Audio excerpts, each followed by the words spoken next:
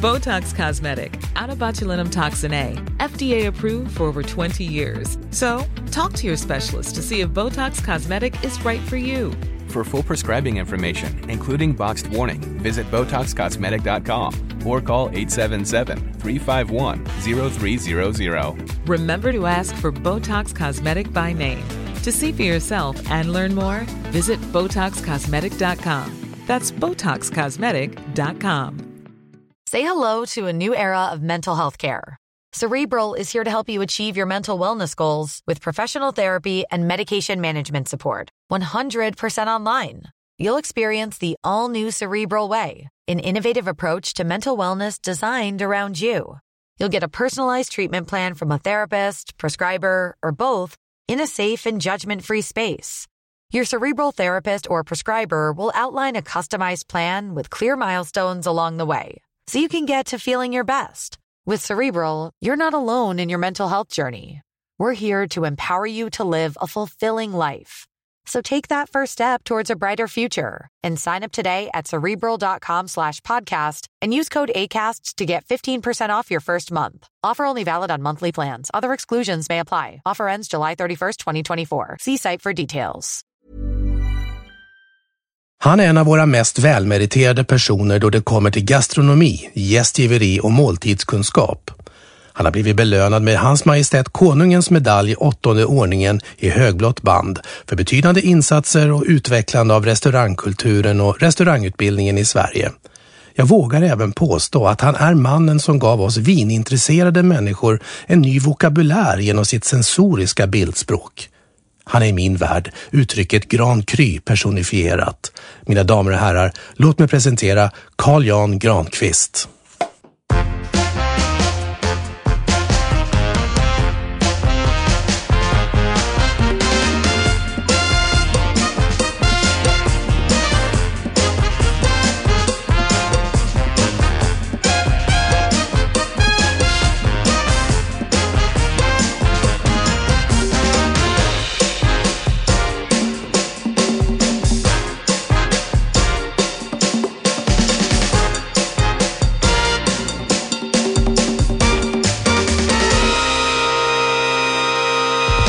Du lyssnar på Ett bord för två, en podcast från vinguiden.com. Mitt namn är Mikael Anderquim och som sagt min gäst Carl Jan Granqvist. Välkommen. Tackar. Kul att vara här. Ja, men fantastiskt, vilken ära att få ha dig här. Det bästa är ju alltid att vara två. Visst är det väl så? När man dricker vin och delar måltid. Det är så. Det är ju ändå så att sensoriskt öppnar man sinnet och man blir mer receptiv. Och det innebär också att man blir mycket mera innovativ så samtalen fördjupas. Sådär ja. Jag brukar faktiskt säga att måltiden är en plattform för det humanistiska samtalet där demokratin ges näring. Sådär. Det lät så lärt sig, jag har varit nästan yr när du sa. Alltså, nej, men så här ligger det ju till bakgrunden. Att om man inte har en kultur där man äter tillsammans så kan man inte liksom ta upp svåra frågor. Svåra frågor tas alltid upp i mindre gemenskaper och där sinnena ändå stimuleras så att man blir kreativ, så man får ett ordflöde som gör att man kan tala om svåra saker på ett lättare sätt. Och därför så är det oerhört centralt att familjer äter måltider tillsammans. Att man tar del av varandras liv och att det då också kan ta svåra samtal. Och de kan man dela upp mellan tuggorna. Jag förstår att du långt tillbaka nu började och såg potentialen i det här med att verkligen utbilda folket i matens betydelse via allt form av måltidskunskap och restaurangskolor och så vidare. Ja, och du vet, jag talar aldrig mat. Nej. Jag talar bara måltid. Ja. Alltså det är ju så att ett folk som Sverige som har svultit i tusentals år, då blir förrådet det absolut centrala. Ju större förråd, ju tryggare klan. Färsk mat äter bara fattigt folk. Och har man haft den där förrådskulturen så länge så är det så att en duktig husmor tar alltid den äldsta skinkan för den yngsta. Ju härsknare mat, ju förmögnare folk. Och det innebär att vi har lanserat uttryck som heter att maten tystar mun. Man ska äta upp och vara tacksam. Alltså, vi har inte verbaliserat maten eftersom måltiden ofta innehöll ingredienser som inte var så roliga att äta. Så att det var inte det som var samtalet. Utan det var bara ett energiintag. Ja. Okay. Och det är först nu när vi har en god materiell standard som vi kan utveckla måltid som en del av svensk ekonomi på export. Jag ser fram emot den här timmen tillsammans, Carl-Jan, för jag inser att jag kan bara luta mig tillbaka, och det ska man ju också kunna göra vid ett bra samtal tillsammans med någon, att man faktiskt låter sig maten tysta munnen ibland, eller i ett måltid faktiskt också lyssna. Och det där uttrycket är ju inte särskilt lustigt. Nej. Att maten tystar munnen. Och det för det första då. För det andra att man ska äta upp och vara tacksam. Därför att måltid var ju så, när jag växte upp som efterkrigsbarn, att alla är inte mätta. Nej. Och därför vill man inte tala om goda måltider, för kanske står någon där som inte är riktigt mätt. Jag har en klasskamrat som säger till mig, när jag blir vuxen så ska jag ge min mamma en kastrull som har det omfånget att vi alltid kan äta oss mätta. Då talar inte jag om vår ljuvliga söndagmiddag. Utan man vaktar sitt ord. Jag ser fram emot den här timmen. Jag kommer lära mig en hel del, jag misstänker nästan det. Ett bord för 2 innebär att bordet står placerat någonstans. Vart har vi satt oss? Just nu så sitter vi på min herrgård, Saxo bruk, och vi sitter på terrassen och vi tittar ut över den glittrade sjön och vi hör forsen och dess dån. Och du vet, en fors, det blir nämligen ström. Och nästan i alla språk så heter ström i ledning och ström i vatten samma ord. För det är strömmen som ger energin. Vi har träffats en gång tidigare. Jag tror inte att jag begär inte att jag ska komma ihåg det. Jag är själv 10-årig närking, så att det bryter ut något litet närkings här någonstans, så behöver du inte oroa att jag försöker spegla dig, utan jag bodde i Örebro i 10 år. Ja, du har väl hört den där historien om Johan Bern? Vilken av dem? Ja, det är nämligen så att han har en hustru som dör, som han älskar. Han bygger ett fantastiskt mausoleum. Han sitter och sörjer med tända ljus in till stoftet. Tills en dag han kom på att han hade faktiskt en väldigt trevlig hushållerska. Så han frågade om inte han kunde gifta sig med henne. Och då tyckte hon var väldigt bra. Så de gifte sig, och så säger hon en dag till sin make: jag har ingen briljantring, det har alla andra fruar i stan. Och då köper Johan en briljantring till Svea. Hon heter Svea. Ja. Och då säger Johan, när de går på kalas nästa gång på närkingska: snyt dig Svea så du ser hur briljanter där gnistrar. Ja, och det finns en värre variant. Någon sa att han sa: pit dig i näsan Svea så du ser hur briljanter där gnistrar. Vi får be att alla... Älskar du närkinska? Ja, faktiskt. Och jag flyttade till Örebro då 85 och så bodde jag där till 96. Och jag märkte när jag jobbade med radion där, när jag skulle spela in såna här trailar, då blev det plötsligt att närkingen i mig hade kommit fram, och då insåg att jag har blivit en närking, för jag sa Örebro. Just det blev så här. Så att, och jag jobbade en del med Peter Flack då dessutom, så att sett man och pratade med han, då var han ju Hjalmar rätt som det var, men sen rätt som det var så var han ju sig själv då, Peter och så då. Så att det kanske bryter fram lite närkingstär, men då känner vi oss hemma. Då kan vi känna oss hemma här på Saxon. Ja. 1985, Carl-Jan, då träffade jag dig första gången. Jag hade precis flyttat dit och jag var högskolestudent. Skulle läsa till civilekonom, jag förstår inte riktigt varför, men det var så det var. Och då lockade de mina klasskamrater ner mig till rockklubben eller restaurangen Ritz som låg på Stortorget då. Och vi skulle gå på vinprovning. Och jag hade aldrig varit på vinprovning i hela mitt liv. Däremot så hade jag ju sett 2 fantastiska herrar i ett program som var 1983, då Levande livet. Nämligen Carl-Jan Granqvist och Knut Christian. Jag kommer inte ihåg en häftig efternamn. Gröntoft, ja. Ni gick ju rakt ut genom rutan och man undrade, var det här på riktigt eller inte.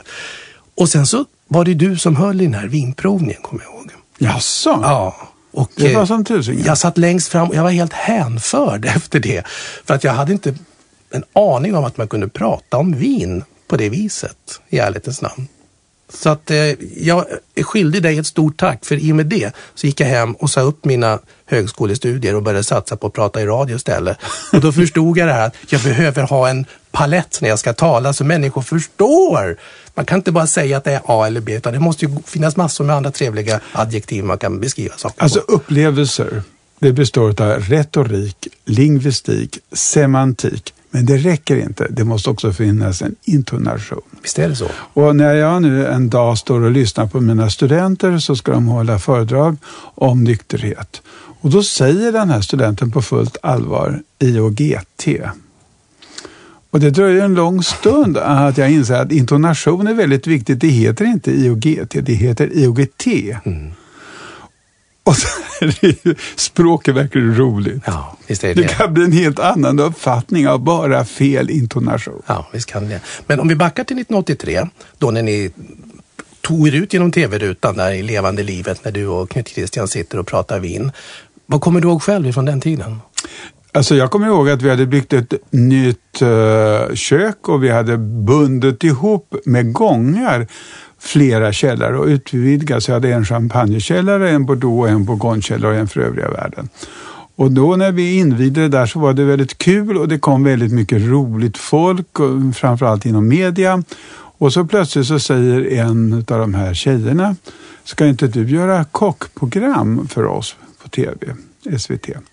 Nej, säger jag, men jag ska göra vinprogram. Och då tyckte hon att det var väldigt kul. Vi var mitt i den här vinvärlden, mitt i Bergslagen, i de här gamla vistelkällarna. Och då säger jag ska fråga om inte vi kunde göra om det här. Och det hette då Levande livet och programchefen var Eva Attling och Marie, så var det då Maria Pia Boetius. Maria Pia Boetius. Ja.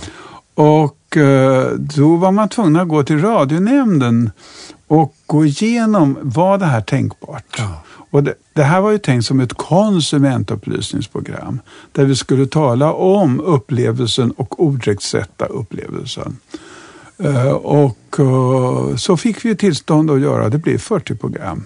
Och det blev ju på sin tid lite exceptionellt eftersom vi fick så höga tittarsiffror. Ja.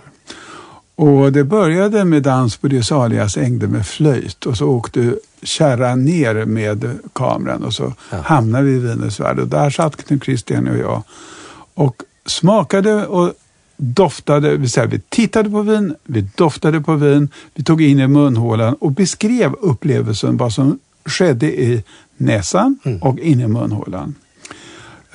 Och som sagt var, ingen upplevde det här som konsumentupplysande utan det var entertainment ansåg. Ja, du ser. Hur ser du på det idag? Jag vet ju att vi satte igång mängd, alltså det egendomliga, det fanns en humorfaktor i det här och det var ju att vi hette Carl-Jan Granqvist och Knut Christian Gröntoft. Bara det var naturligtvis den här humor. Det andra var ju att vi såg så där ut så vi satt där i våra dräkter med sommeliermundering och att vi satt i en vinkällare. Så man visste inte om det här var på allvar eller på skoj. Och året därpå då, när sommaren kom så var jag tror att det var 7 instatortåg med tekniker som hade en bil som satt med 2 vinprovar. Ja.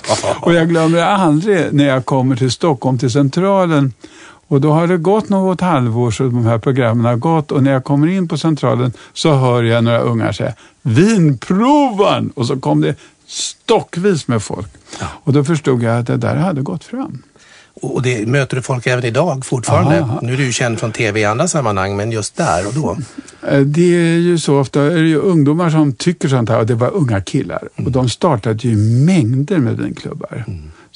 Men jag måste tillägga att vi kom i rätt ögonblick. Så det fanns väl i tiden att nu var det dags.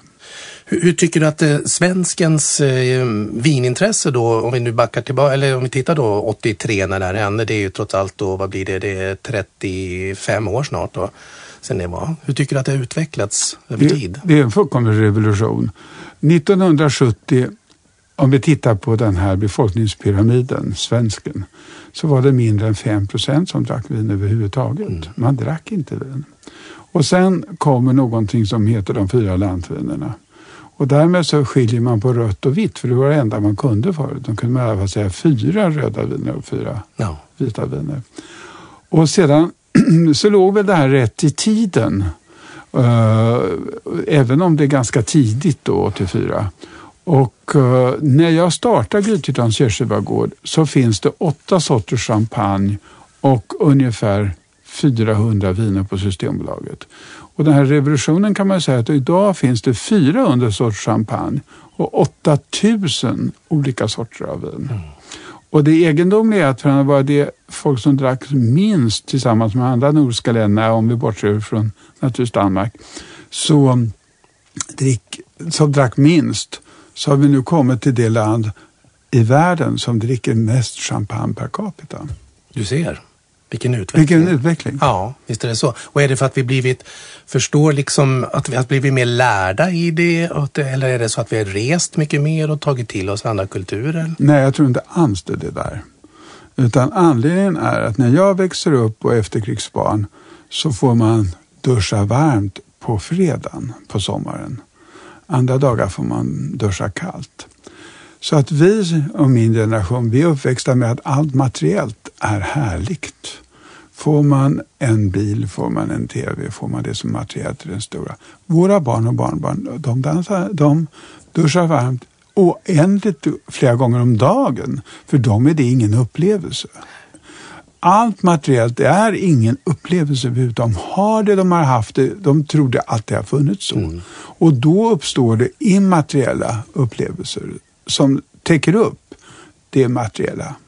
Och ser du någon fara i det då, hur det ser ut framöver sen? Att man tar för givet att allt sånt här njutning och sånt alltid finns tillgängligt?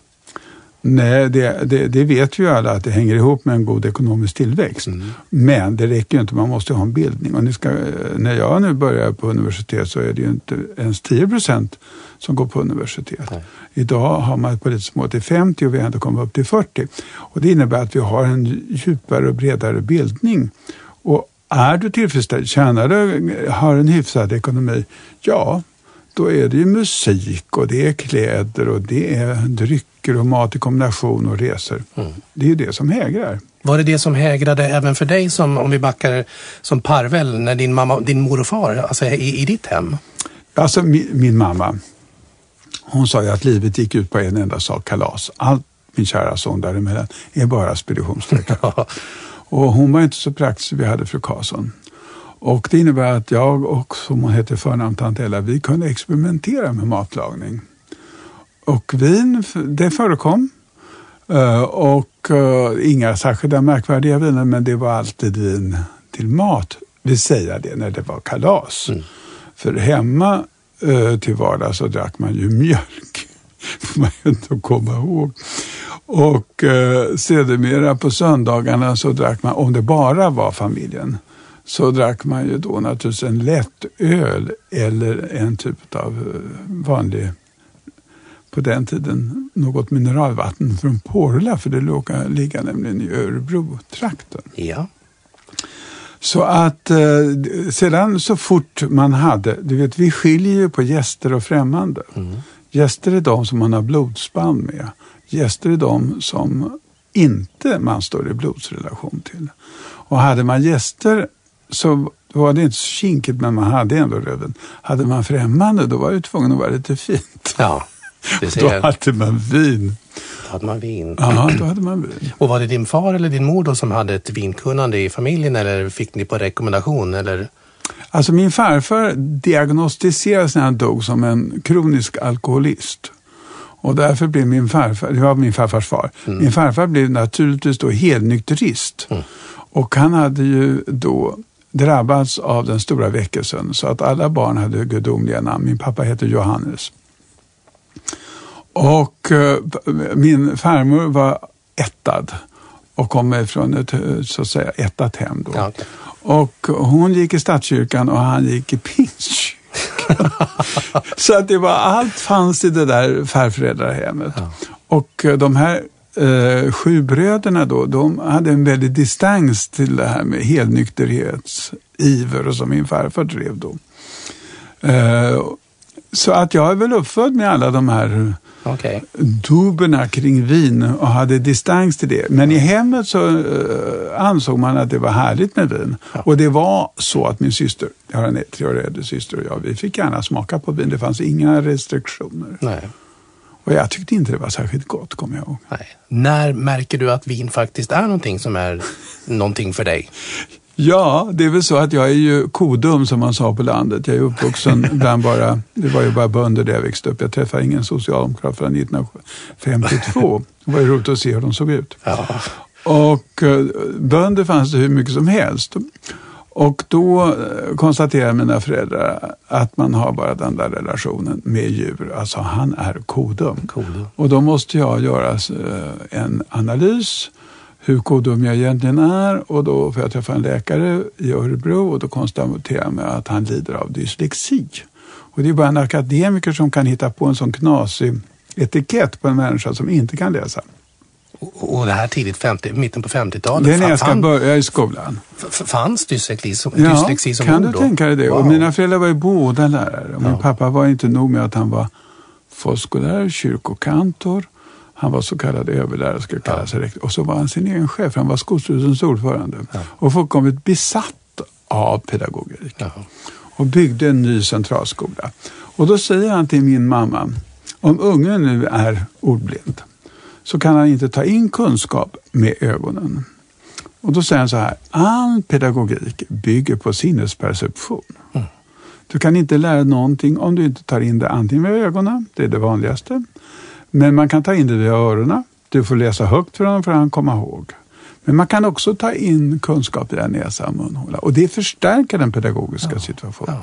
Och i det då till vinet, nu har du faktiskt tagit med dig ett då tänkte jag så här att eftersom jag är så god så måste jag hitta något område som blir, och det säger också min mamma till mig.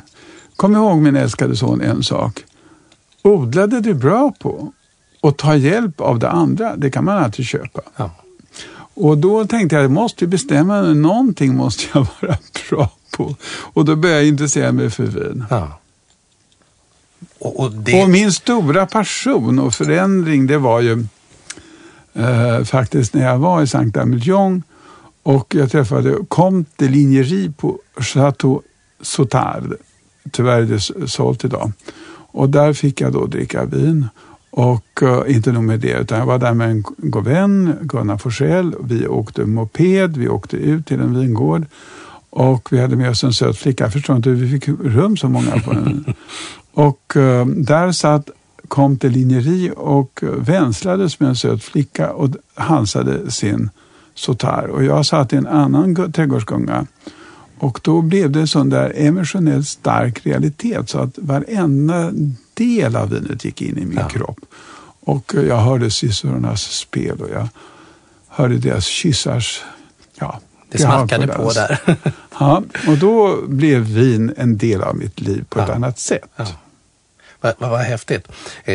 Själv har jag ju också då druckit vin i min ungdom på så vis. Ett av de mest spännande ögonblicken är då förstås när jag träffade dig första gången där 85 när du berättar om allt ifrån nyridna svettiga hästar till allt vad jag förstod inte hur det kunde få rum i en flaska men vi testade och någonstans så förstod jag det där. Sen hade jag förmånen att hyra ett hus eller ett boende ut av en vinbonde i Pyrenéerna, södra Frankrike för några år sedan. Och mitt där bland vinrankorna så såg jag att man kanske skulle lära sig någonting om det här också. Det är inte bara gott och trevligt. För det var syrsor och det var värmen och det var kärlek och det var sensoriskt alltihopa. Så att det fick mig att utbilda mig till sommelier faktiskt också. Så att i rätt sammanhang så plötsligt så förstod jag. Ja, men det är ju så med sådana här upplevelsedimensioner med kultur att det måste komma in under huden på något påtagligt sätt. Min vän, du har tagit med ett trevligt vin. Det är naturligtvis en röd Bordeaux. En röd Bordeaux, berätta. Och även det här är ett möte som är så kul. Vi hade ju bara en svensk... Får jag vara fräck och hälla upp en liten skvätt? Den första svensken som får en stjärna Guide Michelin heter Lennart Engström och han driver en restaurang som heter La Copenhague på Champs-Élysées. Och då jag hälsade på honom där någon gång på 70-talet. Och då kom Mitterrand som president in med sin finska älskarinna. Han hade ju också ett barn med den. Och vilket också finns i statskalendern. Och då dricker han ett rött vin och då säger jag till Lennart Engström, vad är det för vin? Ja, det här och det här. Chateau Terrifeur. Jaha, ja, det är en god vän till mig och de har de här vingårdarna. De heter familjen Permat och det ligger i Grave, men de har 7 slott. Och då, det här vinet kommer just ifrån en romersk vingård i Entre-de-Mer. Mm. Och det är så klassiskt en röd Bordeaux kan vara. Det är så klassiskt. Det är alltså skördat sist av alla. Stor skadeutveckling, fantastisk kärnutveckling. Man har inga ekfat utan cement som har blivit modernt igen. Och sedan så kanske man ger dem en touch av, men det är inte säkert, utan tanninerna kommer från skalet och från druvorna. Det är 12,5%, och så här har jag alltid Bordeaux smakat. Sen har ju det blivit så fruktigt, så alkoholstint och en helt annan. Så det här är, kan man säga, det sista av den klassiska röda Bordeaux. Det sista klassiska röda Ja, Bordeaux. och det beror mycket på att när man dör så blir man beskattad i stärbhuset efter det sista slottet som såldes. Och det blir en sån stor kapitalbörda att man kan inte göra den här typen av viner. Man måste vara trendigare viner och dyrare viner. Så är det. Och det här vinet kostar endast 130 kronor på systemet. Och det har ju faktiskt blivit belönat eller begåvat med maestros namn själv, ser. Ja. Carl Jan. Ja, det heter Carl Jan Röd Bordeaux, men det heter egentligen Chateau Terrifeur. Just det. I grunden. Men det var så här med bombningarna eller atomsprängningarna, att man Margareta Winberg var då jordbruksminister, och hon säger att i Sverige får vi inte dricka franska viner. Utan hon blockerade dem. Och samma ögonblick när det här sker så öppnar sig marknaderna. Sydafrika, Australien redan öppnas liksom USA. Så det väller in från moderna världen. Och sen dess har svenskarna aldrig hittat tillbaka till Bordeaux. Menar du det? Utan de Bordeaux som man dricker idag, det är ju de här extrema Bordeauxerna. Och det kan man ju tänka sig att de kostar 500-800 kronor flaskan. Så är det ju ingen som dricker det i vanligt folk. Nej. Utan folk dricker de här stinna toskanska vinerna och från nya världar. Och då kände jag, det vore kul. Hey, I'm Ryan Reynolds. At Mint Mobile, we like to do the opposite of what Big Wireless does. They charge you a lot, we charge you a little. So naturally, when they announced they'd be raising their prices due to inflation, we decided to deflate our prices due to not hating you. That's right. We're cutting the price of Mint Unlimited from $30 a month to just $15 a month. Give it a try at mintmobile.com/switch. $45 up front for 3 months plus taxes and fees. Promo rate for new customers for limited time. Unlimited more than 40 gigabytes per month slows. Full terms at mintmobile.com. Hey, I'm Ryan Reynolds. Recently, I asked Mint Mobile's legal team if big wireless companies are allowed to raise prices due to inflation. They said yes. And then when I asked if raising prices technically violates those onerous 2-year contracts, they said, "What the are you talking about, you insane Hollywood ass?" So to recap, we're cutting the price of Mint Unlimited from $30 a month to just $15 a month. Give it a try at mintmobile.com/switch. $45 up front for 3 months plus taxes and fees. Promo rate for new customers for limited time. Unlimited more than 40 gigabytes per month slows. Full terms at mintmobile.com. Botox Cosmetic, out of botulinum toxin A, FDA approved for over 20 years. So, talk to your specialist to see if Botox Cosmetic is right for you. For full prescribing information, including boxed warning, visit BotoxCosmetic.com or call 877-351-0300. Remember to ask for Botox Cosmetic by name. To see for yourself and learn more, visit BotoxCosmetic.com. That's BotoxCosmetic.com. Och bidra med att man hittar tillbaka till de ursprungliga vinerna. Och nu tror jag ändå att till och med vita Bordeaux börjar återkomma. Men det är fortfarande väldigt liten mängd som säljs i Sverige. Så det där var min insats för Bordeaux. Och då säger familjen Permer till mig att vi kan väl kalla det Carl Jan Röd Bordeaux. Och då är det naturligtvis enklare för en svensk att säga Carl Jan Röd. Ja. Och i synnerhet om man kommer från en socialistisk kommun. Dessutom. Istället för att säga Chateau Terrifeur. Ja, det är ju sant. Å andra sidan hade du säkert kommit undan med det också med tanke på din fäbless för den typen av uttryck och sådana saker också. Det är 2011, ser jag att det står på etiketten. Ur Carl Jans källare. Törs jag be min herre guida mig igenom vad vi har? Ja, den är ju en klassisk Bordeaux och som du känner den ganska druvspecifik. Det är alltså ungefär 65% Cabernet Sauvignon. Och sedan så är det lite Merlot och Malbec. Lite Malbec också. Klassisk Bordeaux-blandning. Ja, och det här är en 11 då. Så att den är fortfarande ganska ung och ganska fruktig. När man bara tar den på doften. Som du känner har den en ganska stor doft och den har ju inte den här vaniljadoften. Nej. Utan den är mycket mer fruktig då. Verkligen. Och jag tar in det här i munhålen.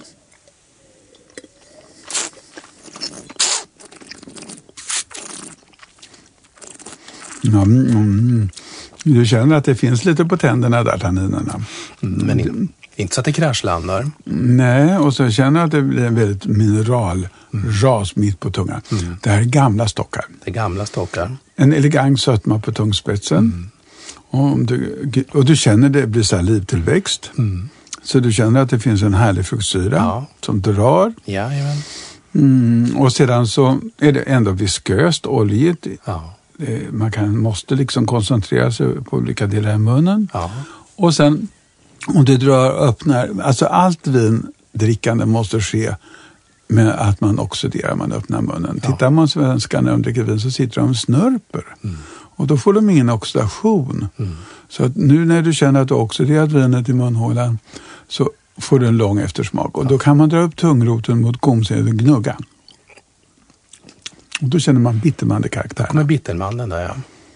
Idag lever vi i ett mycket mer stressat samhälle förstås. Då glömmer vi bort de här sakerna. Är det precis som du sa inledningsvis att måltiden är ju ett tillfälle att sätta sig ner i lugn och ro och faktiskt prata om både allvar men också lite mer lättsamma saker. Så glömmer vi bort den här vikten av att faktiskt ta in det vi både äter och dricker?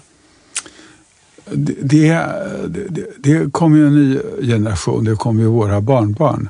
Och våra barnbarn har ju ändrat hela sin relation till måltid. Och det har ju skapats ett nytt nätverk, mestadels män, och det heter dyraremat.nu. Jaha. Och då frågar man varför har ni skapat det här? Och då säger de så här, nej, vi kan inte som våra föräldrar föda upp barn med allergier. Det är för dyrt. Oj. Om du tänker efter före och vet vad du stoppar in i munhålan så innebär det också att du får ett sundare liv. Dyrare mat är alltid billigare mat. Och den sättet att reflektera, om vi tar vinets värld så är det så att alla ekologiska viner är tillverkade av barnen och barnbarnen, inte av de äldre. Nej. De första champagner som är ekologiska, det var mot föräldrarnas vilja. Så att det måste fordras en helt ny insikt. Jag kan bara dra ett exempel. Du vet att kungen har fyllt 70 år. Och då har jag en av mina studenter som var lakej där, hovlakej. Och då kan man konstatera att på hans 70-årskalas som ändå var 550 gäster fanns nästan ingen med allergi och ingen med specialkost. Utan de har inga sådana sjukdomar. Nej. Jag har inte det. Sen dröjer bara några veckor så är det dop. Och då har 35-40% av den nya generationen allergier. Ja. Och det tycker jag är ett ganska bra exempel. Vi kan mäta statistiskt sett i olika sociala skikt och det skiljer ingenting. Att vinmakeriet förändras över tid, det förstår vi eftersom hela världen förändras med både klimat och globalisering och så. Så att det framförallt genom teknik. Och teknik givetvis också. Är det till det bättre tycker du någonstans? Absolut. Ja. Därför idag jag var på en invigning av ett ekologiskt mejeri där allt var ekologiskt. Så kan du då mäta varje spene. Så att du har en datoriserad spene och då vet man att den ena ger bara 1 kilo och 1 hekto och den andra gav 2 kilo och 4 hekto. Oj. Samtidigt kan du också se om den var infekterad och du kan mäta bakteriehalter i varje djur. Så du kan ju också tänka dig i en vingård hur man datoriserar. Ja. Och att man idag då skördar individuellt och man delar in vingårdarna i olika rutor. Och då beror det på hur vingården konkaviserar mot solen. Där har du så många soltimmar och där har du mindre soltimmar. Och sen kan du då möta oxalhalter i vinerna. Och du kan datorisera och göra mindre jäsningar både alkoholmässigt och mariolaktiskt. Och sen kan du blanda det där då. Så försvinner en del av charmen med det här? För inte tidigare, alls. Utan är det mer kvalitetssäkring? Det här är ju en kunskap. Det som mäter du terroir, alltså jordarna, du mäter nederbörden, du tittar på biotopen och du tittar på klimatet och året. Och sen har du en tradition att följa. Låt oss säga familjen Perimat använder inte ek, andra använder ek. Så att man tillsätter parfymer. Och det där väljer man en profil på vinet. Just det. Och då är det så att vinvärlden har ju till stor del drivits av mycket unga journalister. Och de kan ingenting om lagade viner. Och det innebär att den nya unga vinvärlden dricker unga alkoholstinna viner med mycket frukt. Och vi som är några stycken, vi tycker inte om att dricka fostervatten. Utan vi dricker lagrade viner. Vi vill dricka lagrade viner. Aldrig mindre än 10 år. Nej, det är sant. Carl-Jan, fantastiskt. Jag har också med mig ett vin till dig. Och nu tar jag upp den ur en liten kylare här så, för att det är ju vitt i det här fallet då. Och Chablis tänkte jag att jag skulle bjussa dig på. Underbart. Hur är ditt förhållande till Chablis? Jag älskar Chablis. Jag älskar framförallt att lagra Chablis. Ingenting går så bra att lagra som Chablis. Och de blir så helt annorlunda. De blir smörigare och de blir längre i sin eftersmak. Nu ska vi se vad det är fråga om på det där. Här har vi då ett trevligt Chablis Premier Cru, Mont de Milieu 2012 ifrån domän Bilod-Simon. Och du får väl ursäkta mina uttal, men jag tror att jag fick till det på något sätt där.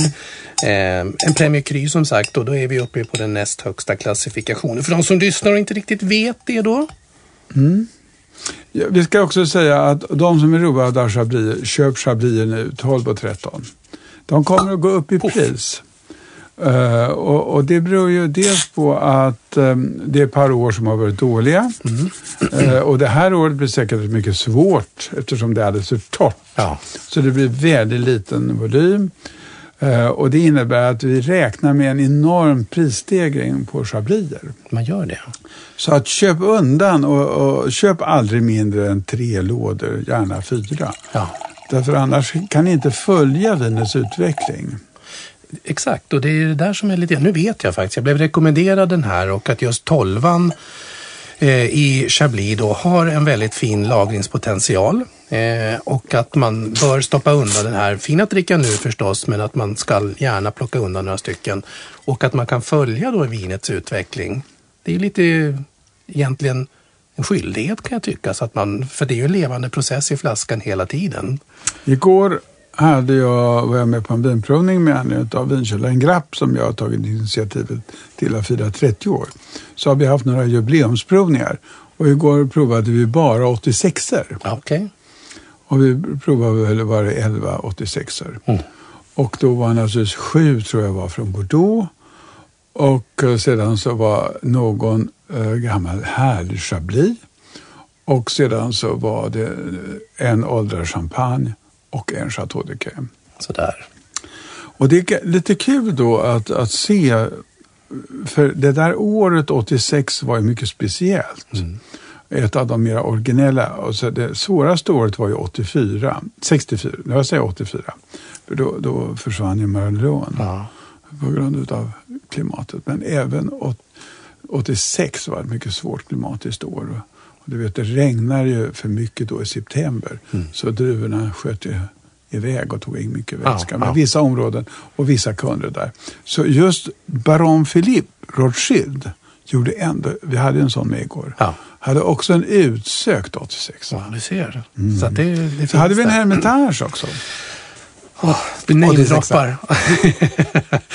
Det måste ju vara fantastiskt att jobba i den värld du jobbar med idag då. Som sagt, vinkällaren Grapp är ju ett av dina livsverk också.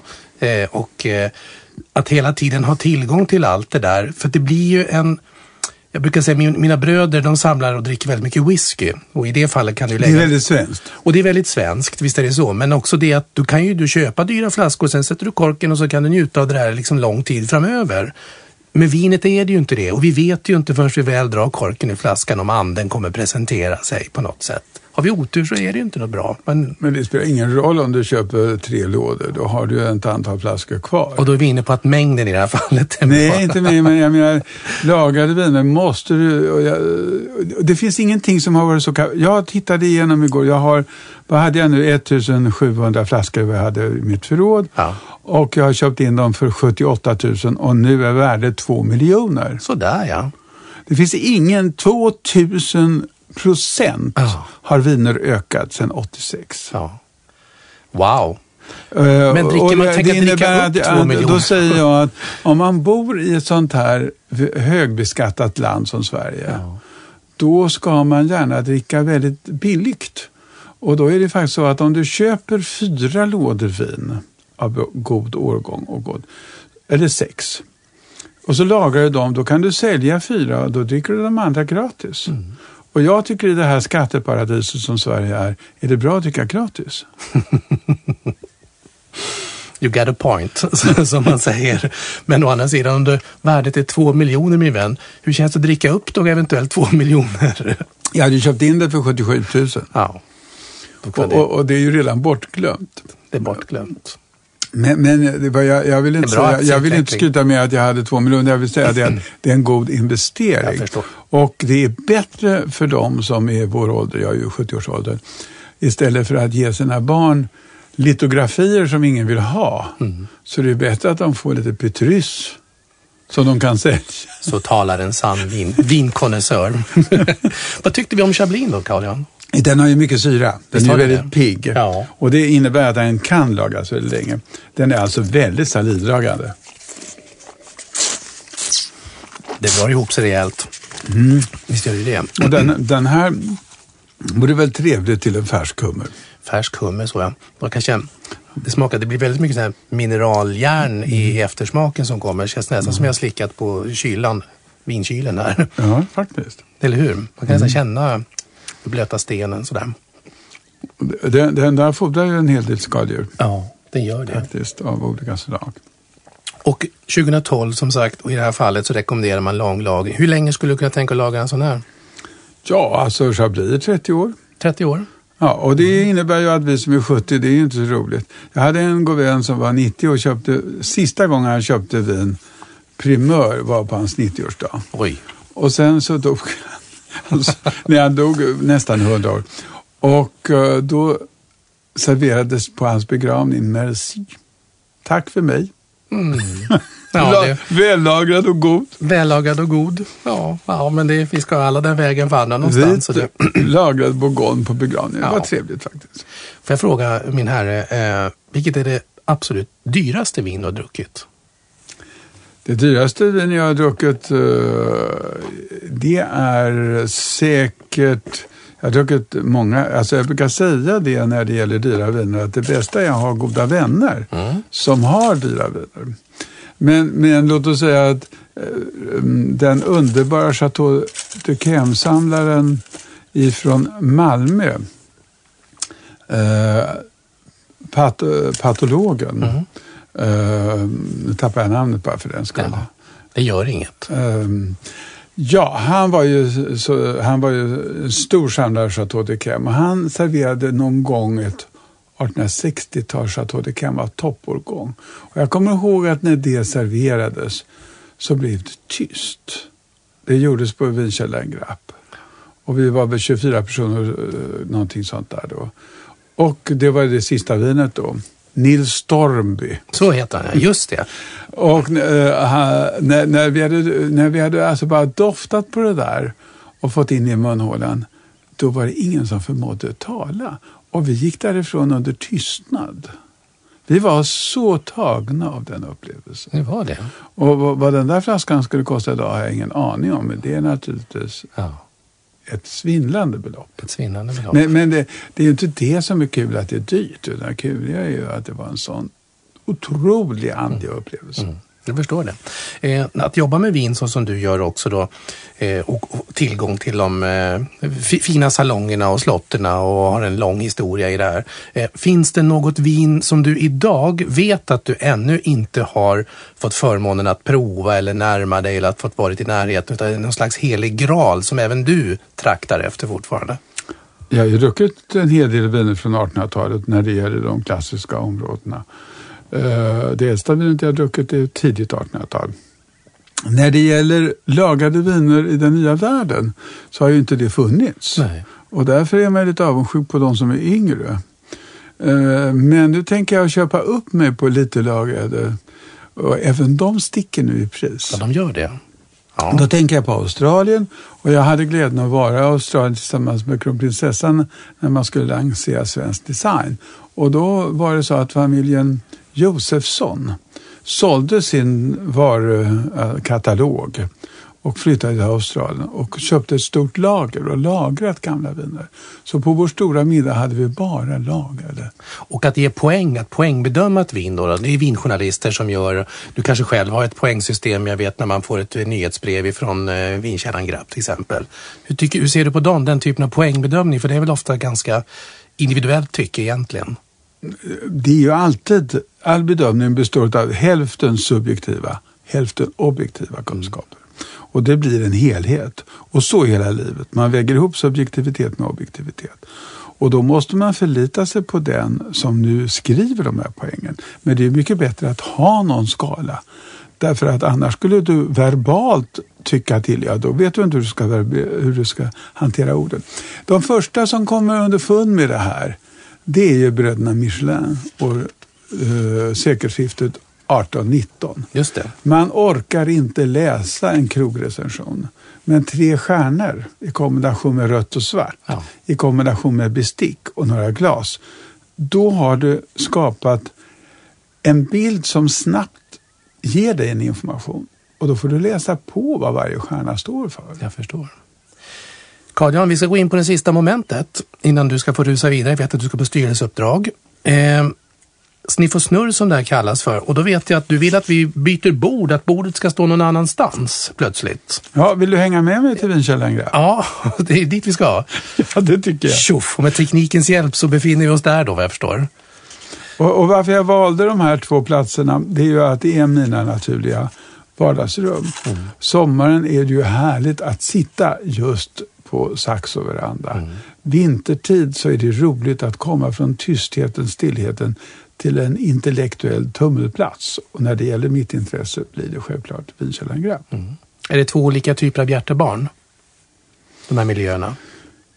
Ja, alltså de kompletterar ju varandra väldigt väl. Att komma ner till Grapp en vardagskväll innebär ju då att man träffar mängder av spjutspetsar inom vinområdet. Och det blir roliga sensuella möten. Och rätt vad det är så vill du smaka på det här, vill du smaka på det där. Man går runt där. Så vad kan vara bättre om man är intresserad? Jag förstår. Men får jag fråga, när är Carl-Jan privat? Ja, alltid privat. Så den vi möter i ett sånt officiellt sammanhang, det är det privata jaget samtidigt? Men alla människor går ju in och ut ur olika kamrar och alla, åtminstone jag, har ett väldigt behov av ensamhet och stillhet. Och det innebär ju att då laddar jag ju för andra möten. Så även om måltiden, som jag vet är ett viktigt uttryck och viktig händelse för dig, och ett bord för 2, att det är ett vin och en mat eller måltid nyttjas bäst i samvaro, så har du ändå så att det finns tillfällen där du sitter själv och avnjuter ett vin eller en måltid för dig själv? Ja, och ofta då kan man ju tillåta sig olika saker. Den stora konstnären Evert Granqvist berättade för mig hans allra roligaste måltidsupplevelse som ensam. Han ska ha premiär i New York. Det är när han står på sin peak av konstnärskap. Alla kommer dit och det är då stora journalister som ska bedöma hans konst.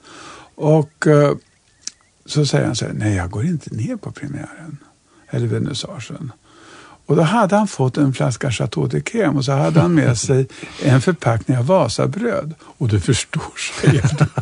Jag la upp fötterna på fönsterbrädan och tittade ner på folk som gick in och tittade på min konst. Och så knaprade jag på Vasabröd och halsade en Chateau de Crème. Halsade? Jag tycker det är en sån där härlig bild. Att vi kan ibland göra våra små egna excesser. Ja. Det lät som en hedonistisk njutning på något sätt. Vi ska sniffa och snurra du och jag. Men det innebär att du ska få ta en liten frågelåda här borta. Och så greppar du tag i en liten lapp och ser om du kan läsa siffran där. 51. Då ska vi se vad vi säger så här. Vem är den mest kända person du har suttit till bords med i ett samtal, måltid? Den mest kända kanske ändå är, som jag druckit vin med, det är Greta Garbo. Du har det? Nu blev vi alldeles så här, du har det? Ja. Wow! I vilket sammanhang då törs jag fråga det? I Paris, och det var bara en händelse, en sinkadus, och det är en lång söt historia att jag hamnade där. Ja. Men det gjorde jag, och det var Nureyev, det var en ballettföreställning med Nureyev, och då var det de jag gästade med. Hade privat loge. Då fick man gå in i ett VIP-rum. Och det gick ju ett sus genom när först man såg att Greta Garbo kom in. Och sen gick det ett sus när Ray kom ner på en solstråle och dansade ner på den. Sådär. Och sedan fick man gå in och ta ett glas champagne. Och då fick jag kyssa henne på handen och säga några ord. När i tid var det här? Ja, vad kan det vara? 73, 74? Ja. Någonting sånt där. 70. Så då har hon avslutat sin Hollywood. Ja, så gammal är jag inte. Nej, men jag tänkte att hon drogs ju väldigt tillbaka. Hon var ju inte precis i offentlighetens ljus. Och det här var inte offentligt, utan det här var ytterst privat. Ja.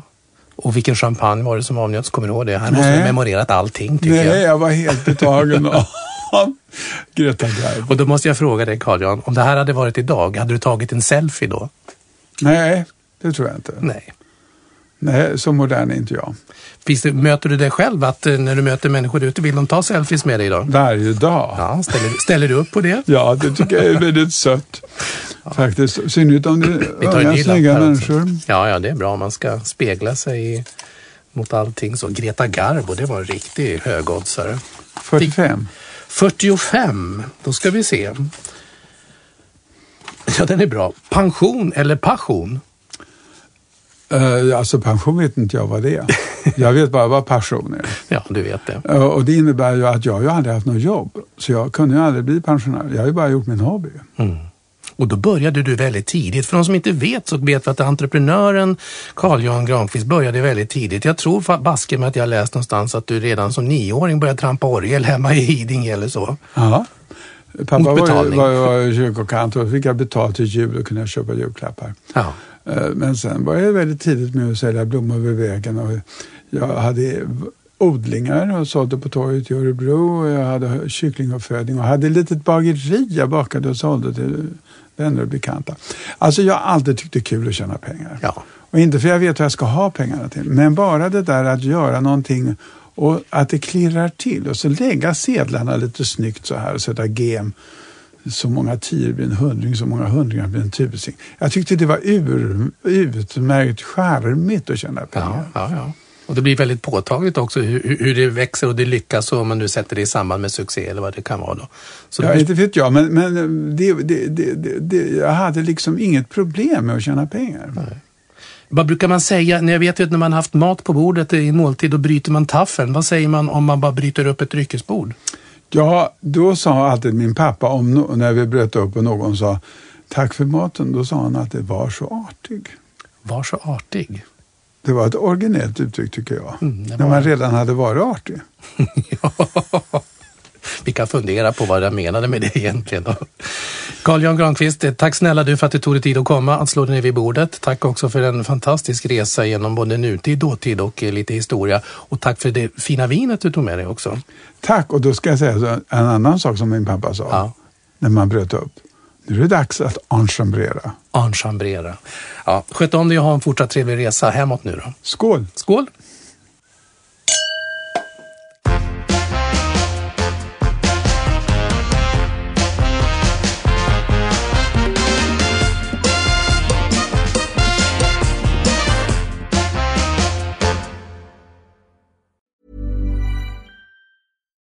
Botox Cosmetic, out of botulinum toxin A, FDA approved for over 20 years. So, talk to your specialist to see if Botox Cosmetic is right for you. For full prescribing information, including boxed warning, visit BotoxCosmetic.com or call 877-351-0300. Remember to ask for Botox Cosmetic by name. To see for yourself and learn more, visit BotoxCosmetic.com. That's BotoxCosmetic.com.